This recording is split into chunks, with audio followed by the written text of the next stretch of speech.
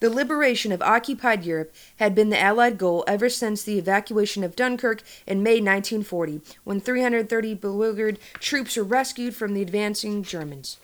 But the early years of war had dealt the Allies such a string of crushing defeats that any talk of a cross-channel offense was wishful thinking. Although Hitler had cancelled his planned invasion of Britain in the autumn of 1940, his forces in North Africa and Russia had swept from victory to victory. By the winter of 1942, the tide had begun to turn. In Russia, German forces were trapped at Stalingrad and would soon surrender, a humiliating defeat for the Germans. In North Africa, the British Eighth Army had beaten the enemy at El Amina, and in the Pacific Theater, the Americans, who had entered the war after the Japanese attack on Pearl Harbor in December 1941, were making significant gains. The tide was turning in the North Atlantic, where German U-boats were being successfully targeted by heavily armed Atlantic convoys. By the late spring of 1943, Admiral Carl Dundas would admit to having lost the Battle of the Atlantic. It was a costly loss, for it would enable large numbers of American troops and supplies to pour into Britain. At the Casablanca Conference in January of that year, President Franklin Roosevelt had persuaded a reluctant Winston Churchill to establish a new Allied planning staff. Its role was to prepare for an invasion of occupied France. This is Emily Wilkins with the Evaluation, the New Age Book Club. And what you just heard is from a book by Giles, Milton, a Brit. And its title is How the Allies Won on D-Day: Soldier, Sailor, Frogman, Spy, Airman, Gangster, Kill, or Die. And it's really great to read from the perspective of another allied country, because sometimes you're like, well, how much of this is true? Like, was it really that crazy? Because some of the stories you hear from World War II, you're like, there's no way, dude. And it's not, obviously, I'm not saying that these World War II vets are lying, but it's just, it's unimaginable. Like, I couldn't imagine. So it's really, so far, it's been eye-opening. It's a great book. And that's actually from the preface. That's not even from, like a chapter. That's from the preface. So there's some really good artwork in here to kind of show you, on the beach, you have, so every, the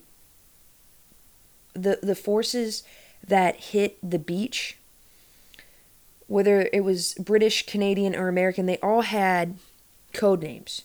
So it was going from the top down. It would be Sword, which is British, Juno, which is Canadian, Gold, British, Omaha, American, Utah, American. And you've probably actually heard that, Omaha and Utah. I mean, I know that those are places in the United States, but you've probably heard those referenced if you've watched any kind of war movie, even if you didn't know exactly what was going on. So the big thing was the Germans had all of these huge cannons that they built on the coast of France. So I'm going to jump in, and I'm going to skip the prologue. It's actually a pretty cool story. It's about a German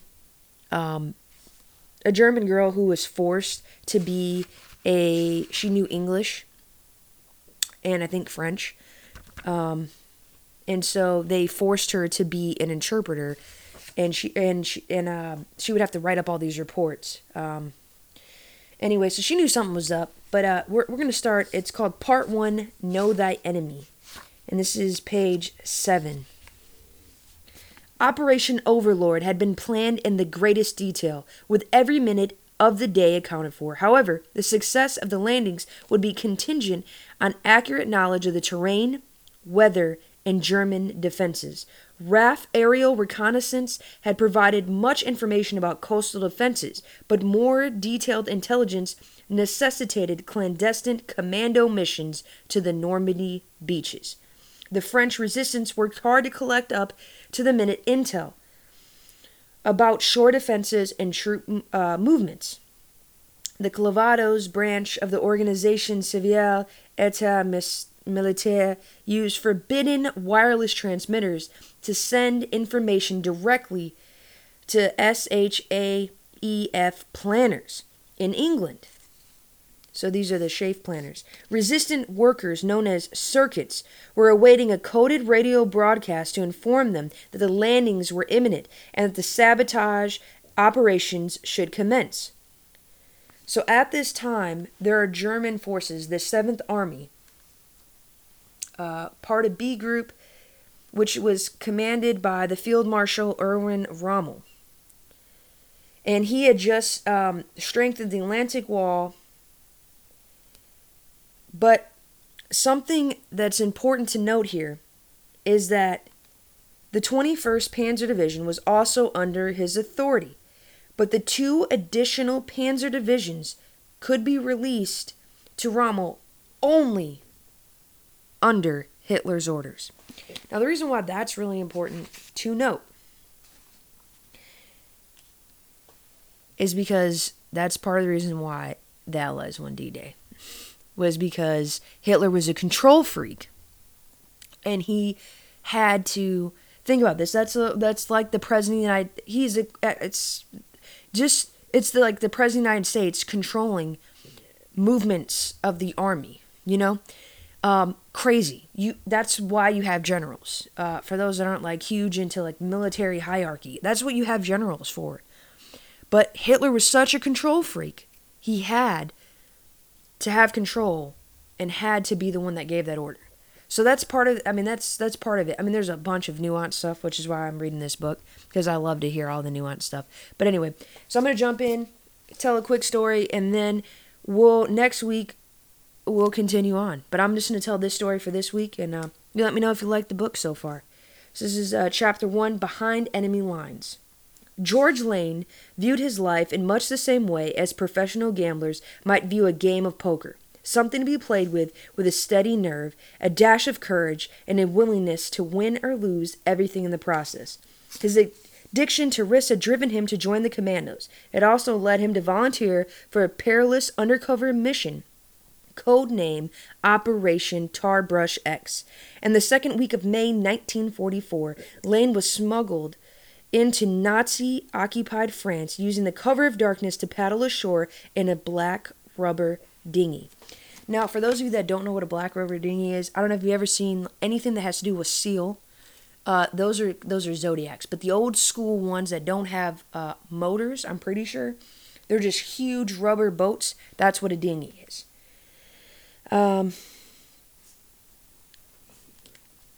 Lane had the air of quintessential British adventurer, one whose tweedy facade would not have looked out of place on the great Scottish hunting estates. His hair was waxed in the fashion of the young Cary Grant and divided into 2 by a carefully sourced parting. But there the similarity ended.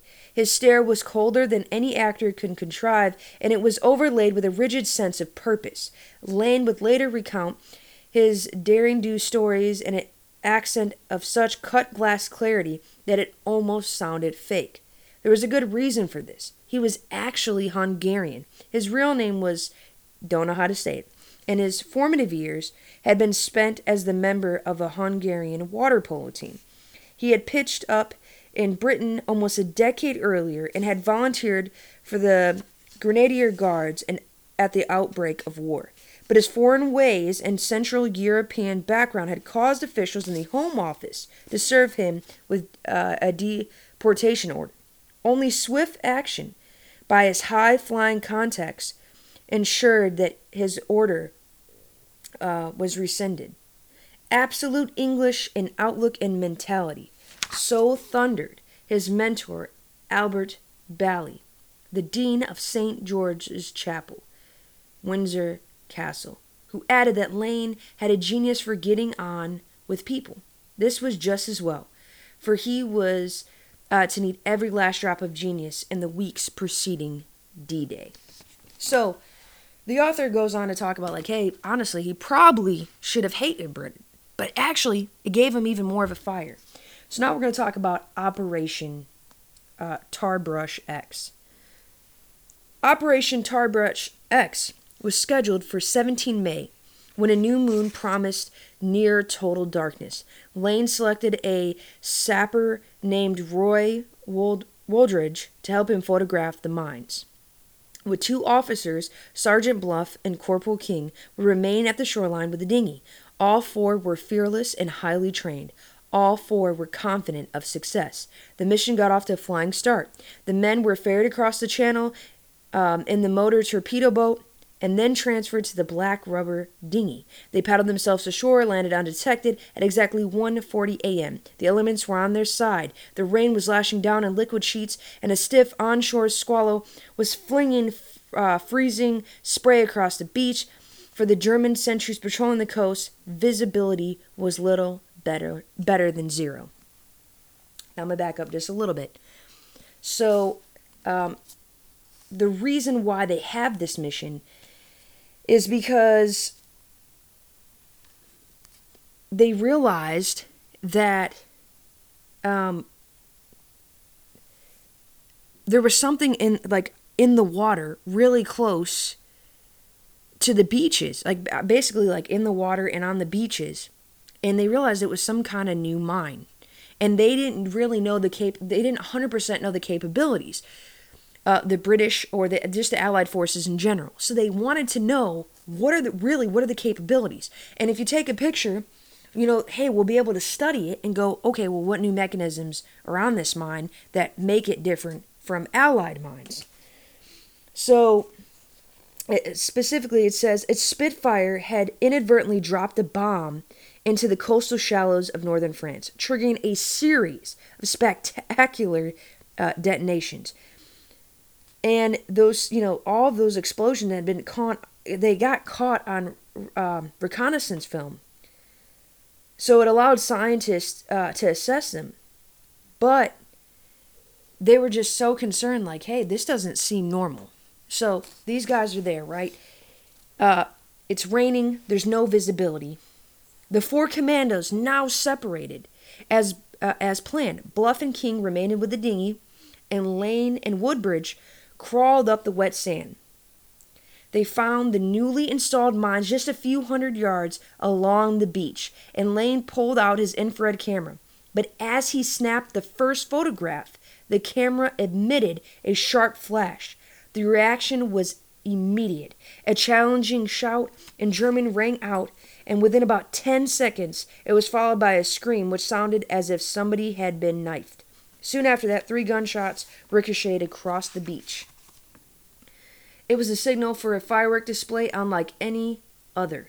The Germans triggered star shells and Very lights, 2 different types of flare, to illuminate the entire stretch of beach, and then began firing wildly into the driving rain. Unable to determine where the intruders were hiding, Lane and Wooldridge scraped themselves deeper into the sand as they tried to avoid the bullets, but they remained desperately exposed and found themselves caught in a ferocious gun battle. 2 enemy patrols had opened fire, and it soon became apparent that they were shooting at each other. We might have laughed, noted Lane after the incident, if it had felt a bit safer.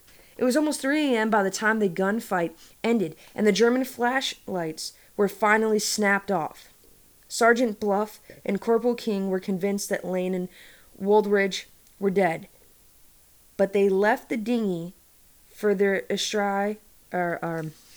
for their comrades and prepared themselves for a long and exhausting swim back to the motor torpedo launch. They eventually clambered aboard, freezing, and were taken back to England. They would get their cooked breakfast after all.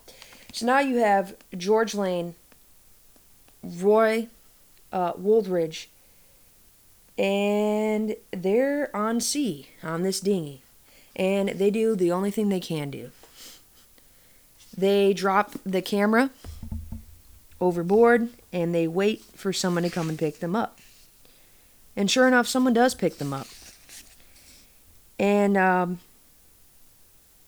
you won't believe it, but it was Field Marshal Rommel, which, if you don't recall, Field Marshal Erwin Rommel was in charge of the 7th Army, where we are in Normandy. And it's just this crazy story about Rommel and his interactions with Lane. And he knows he's a commando. And it's just kind of like a weird interaction, because usually someone that high up wouldn't be having a conversation with a commando. And I mean, he has breakfast with them. He sits and has breakfast with them. They are transferred to a POW camp, but it's just a very interesting conversation. And that's how I'm going to leave you. Maybe next time we'll go over the Atlantic Wall. Maybe we'll go over more of just the history that's intertwined in here. This book is amazing. Giles Milton knows how to make history. Definitely fun.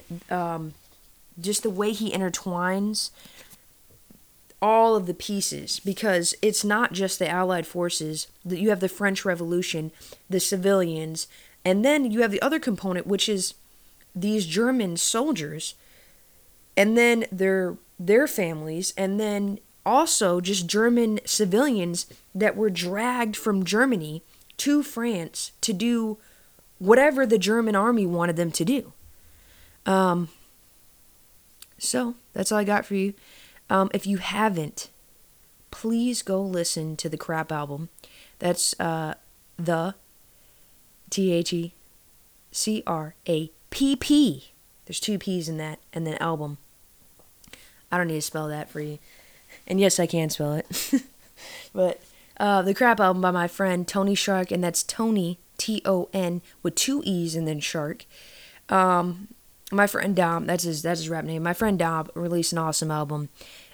Also, So What You Saying, the podcast, Sean interviewed him, and they just spoke on creativity, where he gets his ideas from.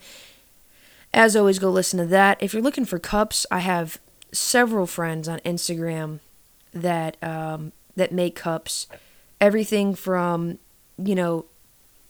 wine glasses to your everyday, like your coffee mug that you take to work that's insulated. So hit me up if you need some cups. Yeah, go get this book. This book is badass. It's just good to have on your shelf. Even if you're not a big book reader, this book is a book, I'm telling you right now. I don't know how much I spent on it. I feel like it was more than I normally would. Yeah, this book is a $30 book.